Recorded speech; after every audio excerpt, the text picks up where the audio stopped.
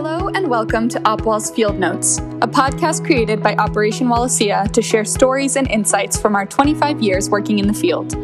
My name is Sophia Wood, OpWall's country manager for Ecuador and director of Friends of Wallacea, and I will be your host for this series. We launched this podcast to shine a light on the world of biodiversity field research and the work of those who dedicate their lives to understanding and protecting our planet. Each month, we have conversations with scientists, community conservationists, and experienced academics about new research, protecting biodiversity, and daily life out in the field. Our guest today is Katie Bell, who leads the fundraising team at OpWall as well as running our site in Borneo. She originally joined OpWall after becoming passionate about marine science and studying a bachelor's and master's degree on marine environmental science and coastal resource management, respectively. Katie is also OpWall's environmental officer, meaning she works to lower the environmental impact of our daily operations, from offsetting travel to eliminating plastic waste. We invited her on the podcast today to discuss how anyone can lower their environmental impact during the holiday season while still enjoying the festivities. We discussed tips for low-waste gift-giving and holiday meals, as well as how to address controversial topics like anthropogenic climate change with friends and family in a sensitive way. As you prepare for this holiday season, take a moment to reflect on small ways that you as an individual can make a difference for the environment. As Katie mentions in this episode, even a small change can leave a positive impact. Hi, Katie. Thanks so much for joining us today. Hi, thank you ever so much for having me. Since we're taping everything from home, where are you based right now? So I currently am based in Lincoln, near to OpWall HQ in Lincolnshire in the UK. I live actually with a couple of other people from the office as well. So it's a bit of an OpWall house. It's a bit of an OpWall city, actually. There's quite a lot of us based here. So it's nice. We all work and socialise with each other and haven't got sick of each other yet. So it's quite nice, really. That is pretty amazing. I know it's a very small city. I've been there a couple of times. Not quite as small as the village where the OpWall office is. No. And the internet is a lot better in Lincoln City, which is also really helpful with the working from home aspect at the moment. Helpful to our podcast too. Before we kind of dive into the topic for today, I'd love to just hear a little bit of background on you and kind of how you first became inspired and decided to become a scientist and work in conservation. So initially, I was quite late into it, I'd say. I remember having a careers lesson at school. So we were looking at doing our UCAS applications, applying to university and doing all of that. And I basically finished mine. I was planning on going and doing a sports science degree, basically because that's what everyone in my family had done. And I liked PE. I was a competitive swimmer back then, so it just seemed like the right path to go down. And then I remember us doing like a session where she asked us to write down what we wanted to be doing in 10 years time, and I wrote down that I wanted to be on a tropical beach saving baby turtles, which is completely unrealistic, obviously, but in my head I was like, actually I could do something like that. I could make a difference when it comes to the environment and conservation and that sort of thing, which I think is ultimately what I was looking to do. So I had a mad panic and changed everything and looked into more sort of environmentally focused courses, and found a marine environmental science degree at Portsmouth University. Ended up going there and the rest was history. And it was super far away from home at the time as well, which was even better. But yeah, that's sort of how I got onto that path. It was quite a last minute change, really, and I'm glad it did happen. Oh, that's awesome. Well, I don't want to ask if you were spending all your time on a tropical beach saving baby turtles. I know it recently snowed in Lincoln. Yeah, it did. It's been great. It's been really, really cold. And then today's been so much nicer. It's really strange. UK weather. Never know what's going to happen. That's true. Well, I know you're far from baby turtles now, but could you tell us just a bit more about what made you decide to work at OpWall and what your role is at OpWall today? Yeah, so I had actually heard of OpWall when I was at university. They'd done talks at the university, and I'd sort of, before my third year, had been looking into going away and doing research. So I'd looked at going away as an undergraduate for my dissertation. I actually ended up going and joining something that was put onto my tutor. So I didn't end up going away with OpWall, but I was always aware of them. And sort of looked into similar organisations, and I liked that research was actually at the forefront of the expeditions rather than anything else. once I finished my master's at uni, I was sort of struggling to find work in conservation. So I was temping strangely, as an admin assistant at a company that they made and sold trucks, of all things, completely like opposite end of the scale. But basically, one of the salesmen that was in my office was a birder who worked with a couple of the directors at Opwell. They put me in touch. And I ended up getting an interview, and the rest was history. So quite an unconventional way into Opwell compared to a lot of other people. And I initially started off just as maternity cover as a fundraising officer. So that was the main part of my job, helping students to fundraise for the expeditions, which I still do now, and is actually probably the favourite part of my job. Obviously, the expeditions that we run are incredible, and I really rate that they should be open to everyone and shouldn't be limited, by the amount of money that you have.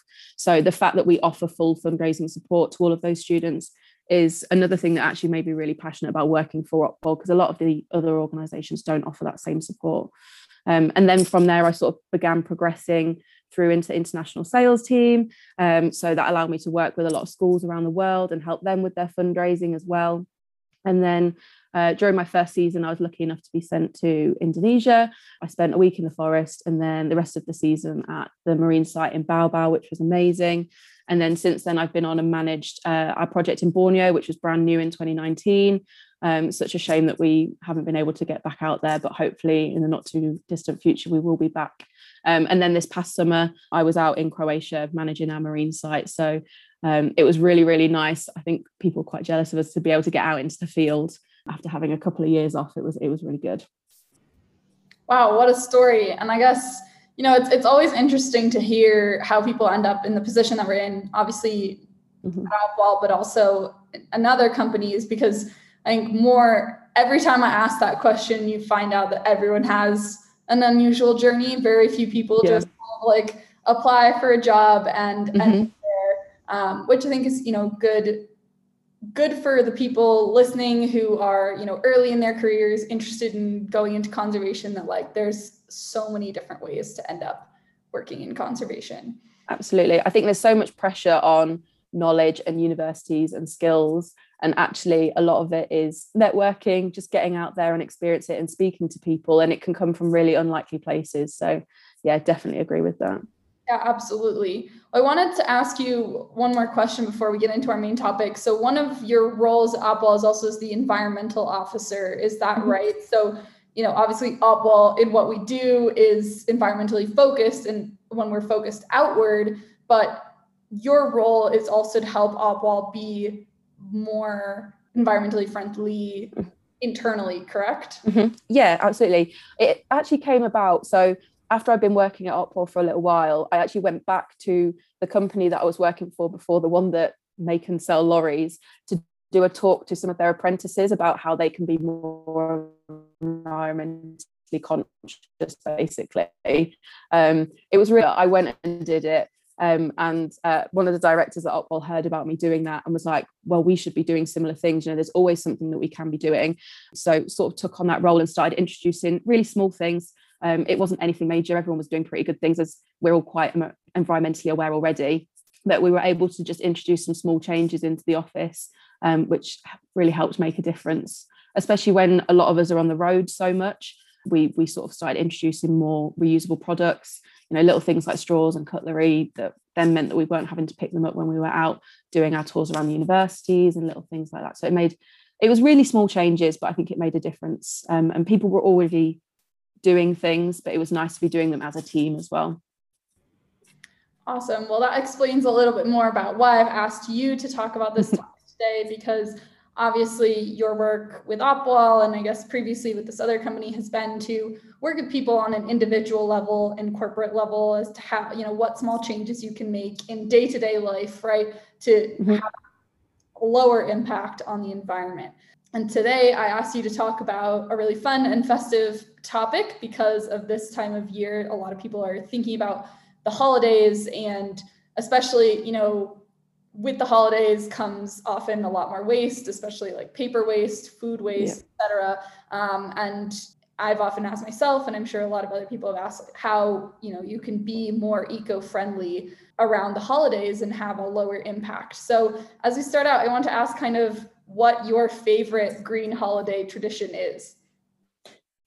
So I think for us now being in a house, and since being in Lincoln, had always, as I was growing up, we'd always had fake Christmas trees, which is great because they're reusable, you know, and they last forever.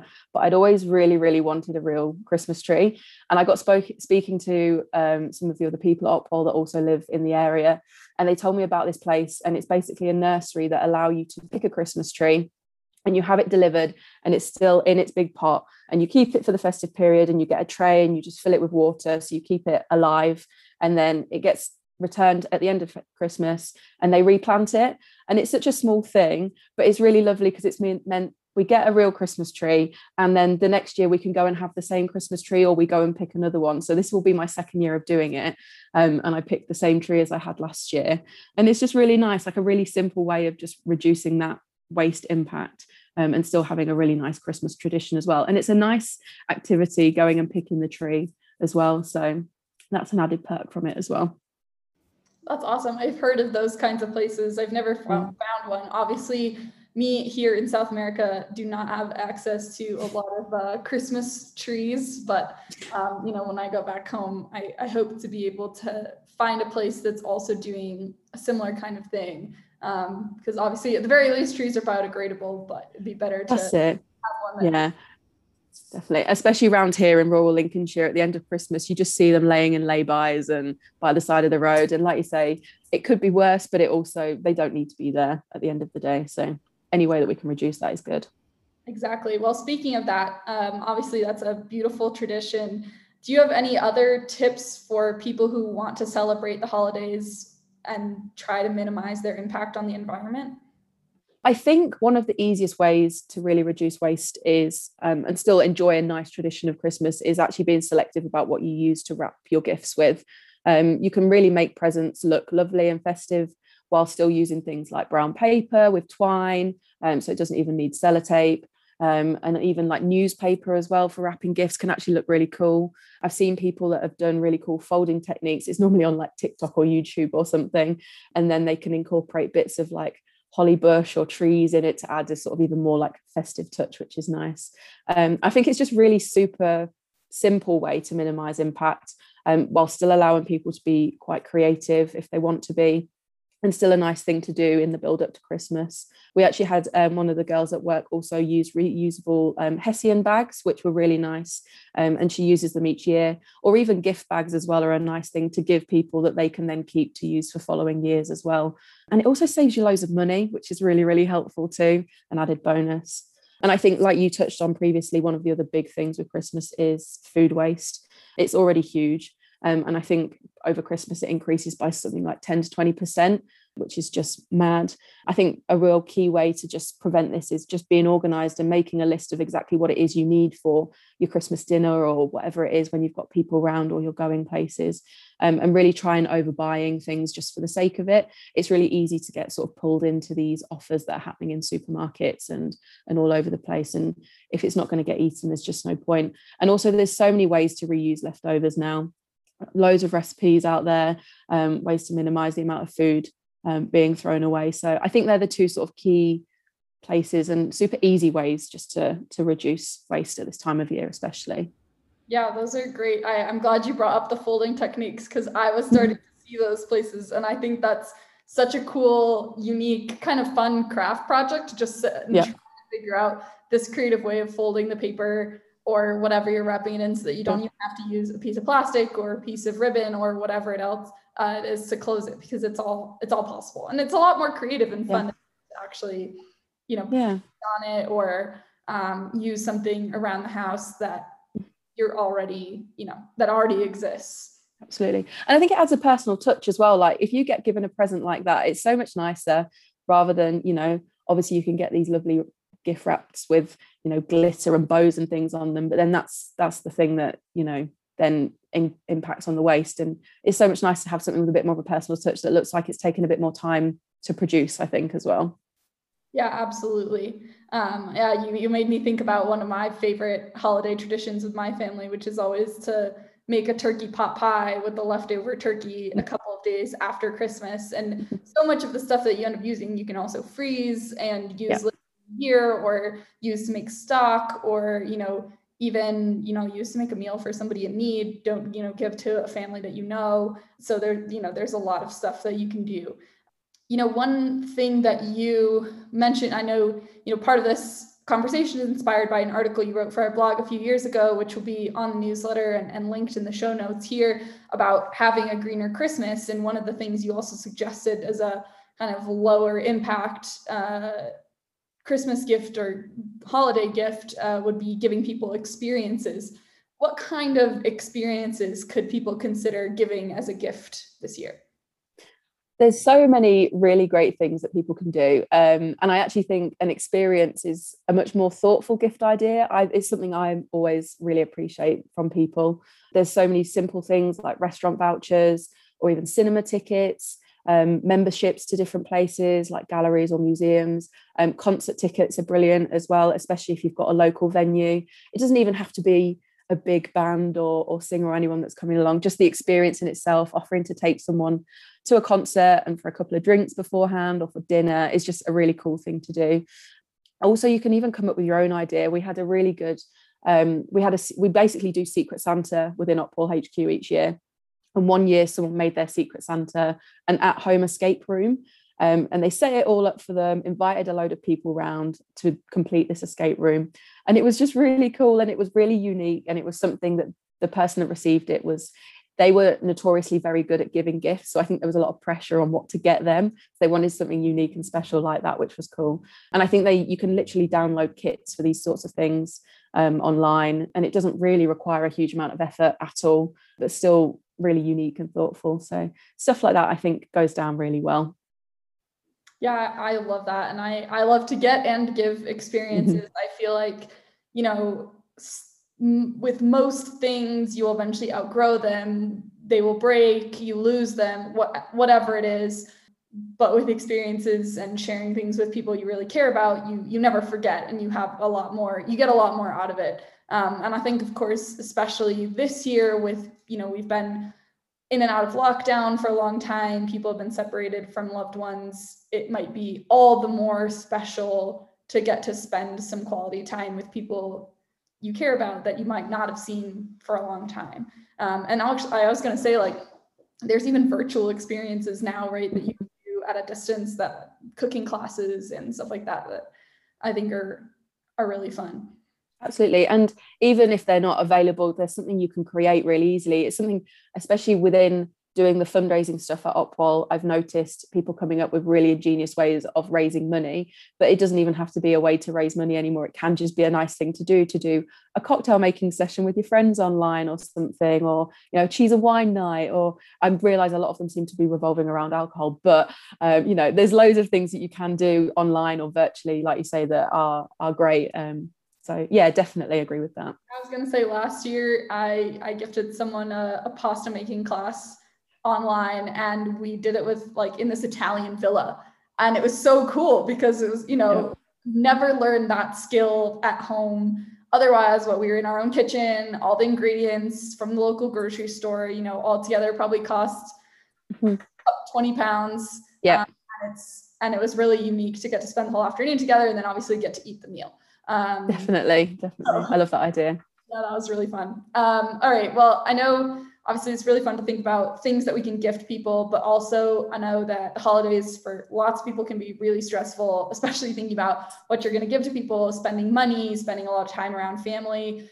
And it can feel like there's just a lot of effort that goes into the holidays already. And so, to be able to then think on top of that, how to give gifts creatively or celebrate the holidays in a creative way that has a lower impact on the environment. So I wanted to ask you, do individual actions really make a difference in decreasing waste around the holidays? Like, is it worth the effort, I guess, for people to think about these things on top of everything else that's already going on? I think they really do. And I think it's very common, especially in young people now, to feel really incredibly overwhelmed by everything that is happening in the world at the moment, especially when it comes to climate change and declines in biodiversity around the world. So you almost get pulled into sort of a sense of, well, what's the point? What difference can I make? Well, I think I've had it before. It happens to everyone. But really, the smallest changes can add up. And the more people that do it and the more people that make these small changes, it really equates into such a bigger thing.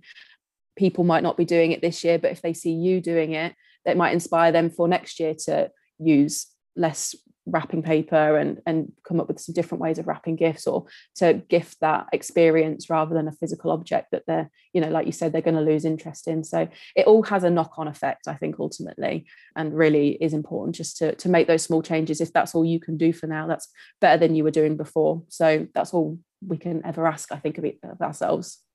Yeah, I think that's a great point. And I am a huge believer in small incremental change. Also, you never know when you might start a brand new holiday tradition by doing one of these things that actually creates a happy memory for you and your family or friends that are a part of it. So speaking of small incremental change, as I said, I really believe in the power of kind of making tiny changes in our daily lives to minimize environmental impact.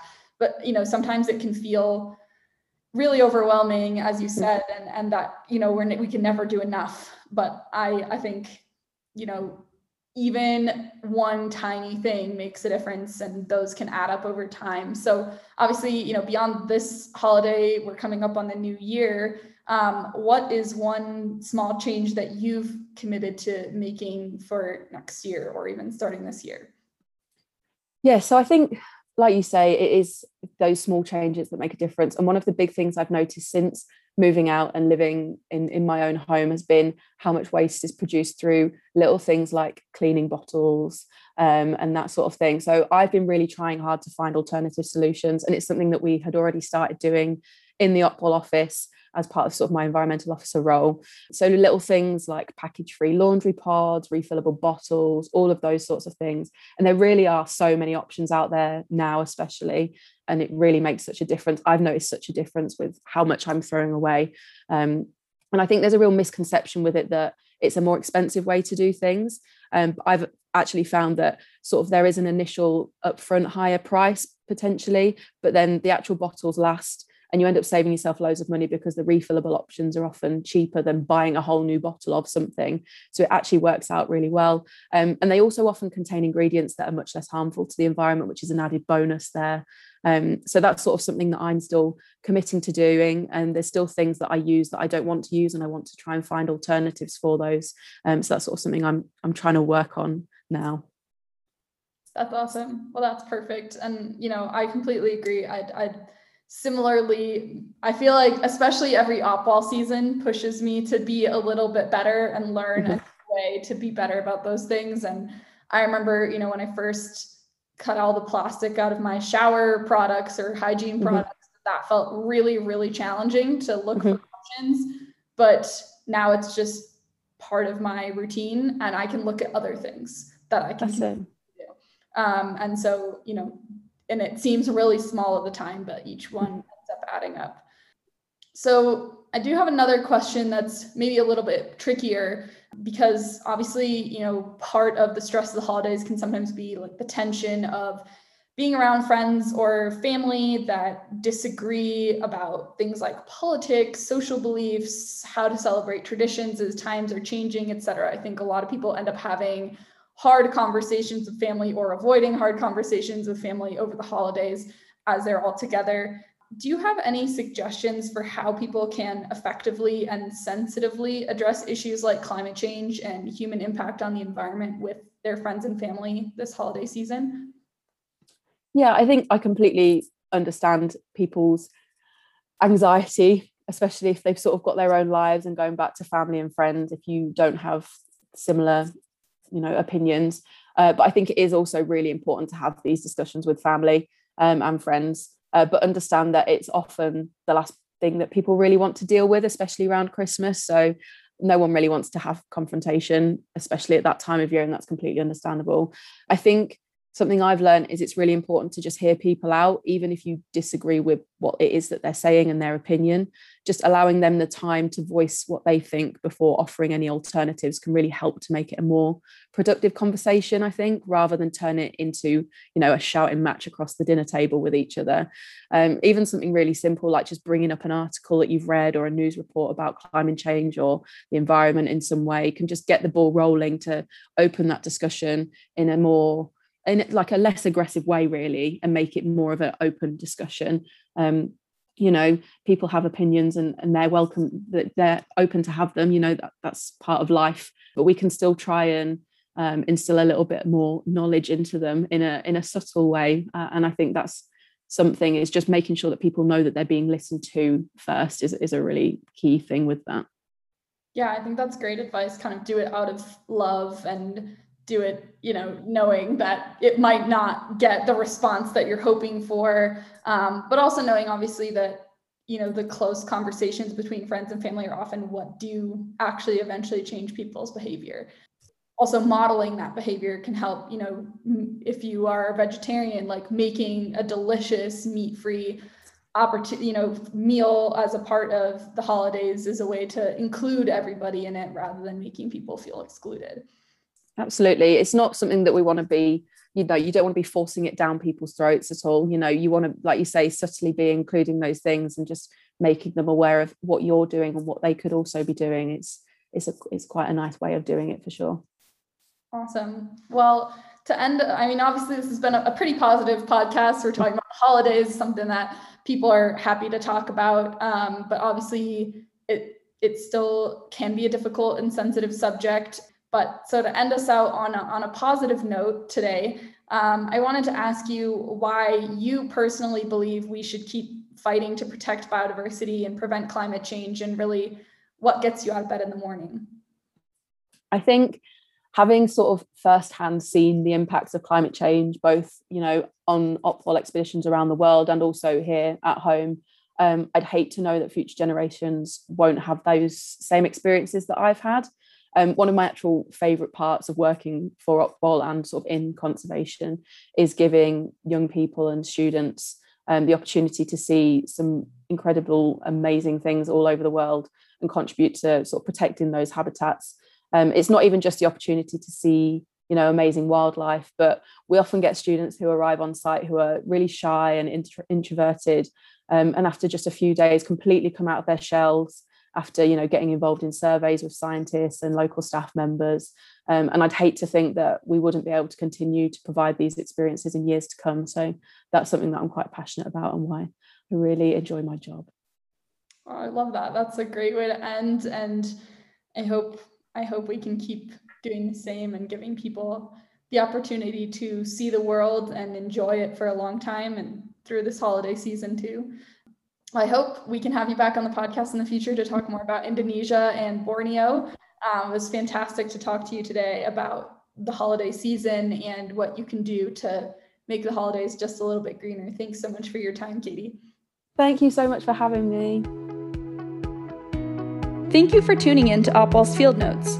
We hope you enjoyed this festive episode about making the holidays just a little greener with Katie, and that you'll be inspired to make small changes in your own home. From everyone here at Opwall, we wish you a very happy holiday and look forward to seeing you in the new year. Please do be sure to subscribe on Spotify, Apple Podcasts, or wherever you get your podcasts to stay up to date on new episodes about conservation and biodiversity hotspots around the world, coming soon on Opwall's Field Notes.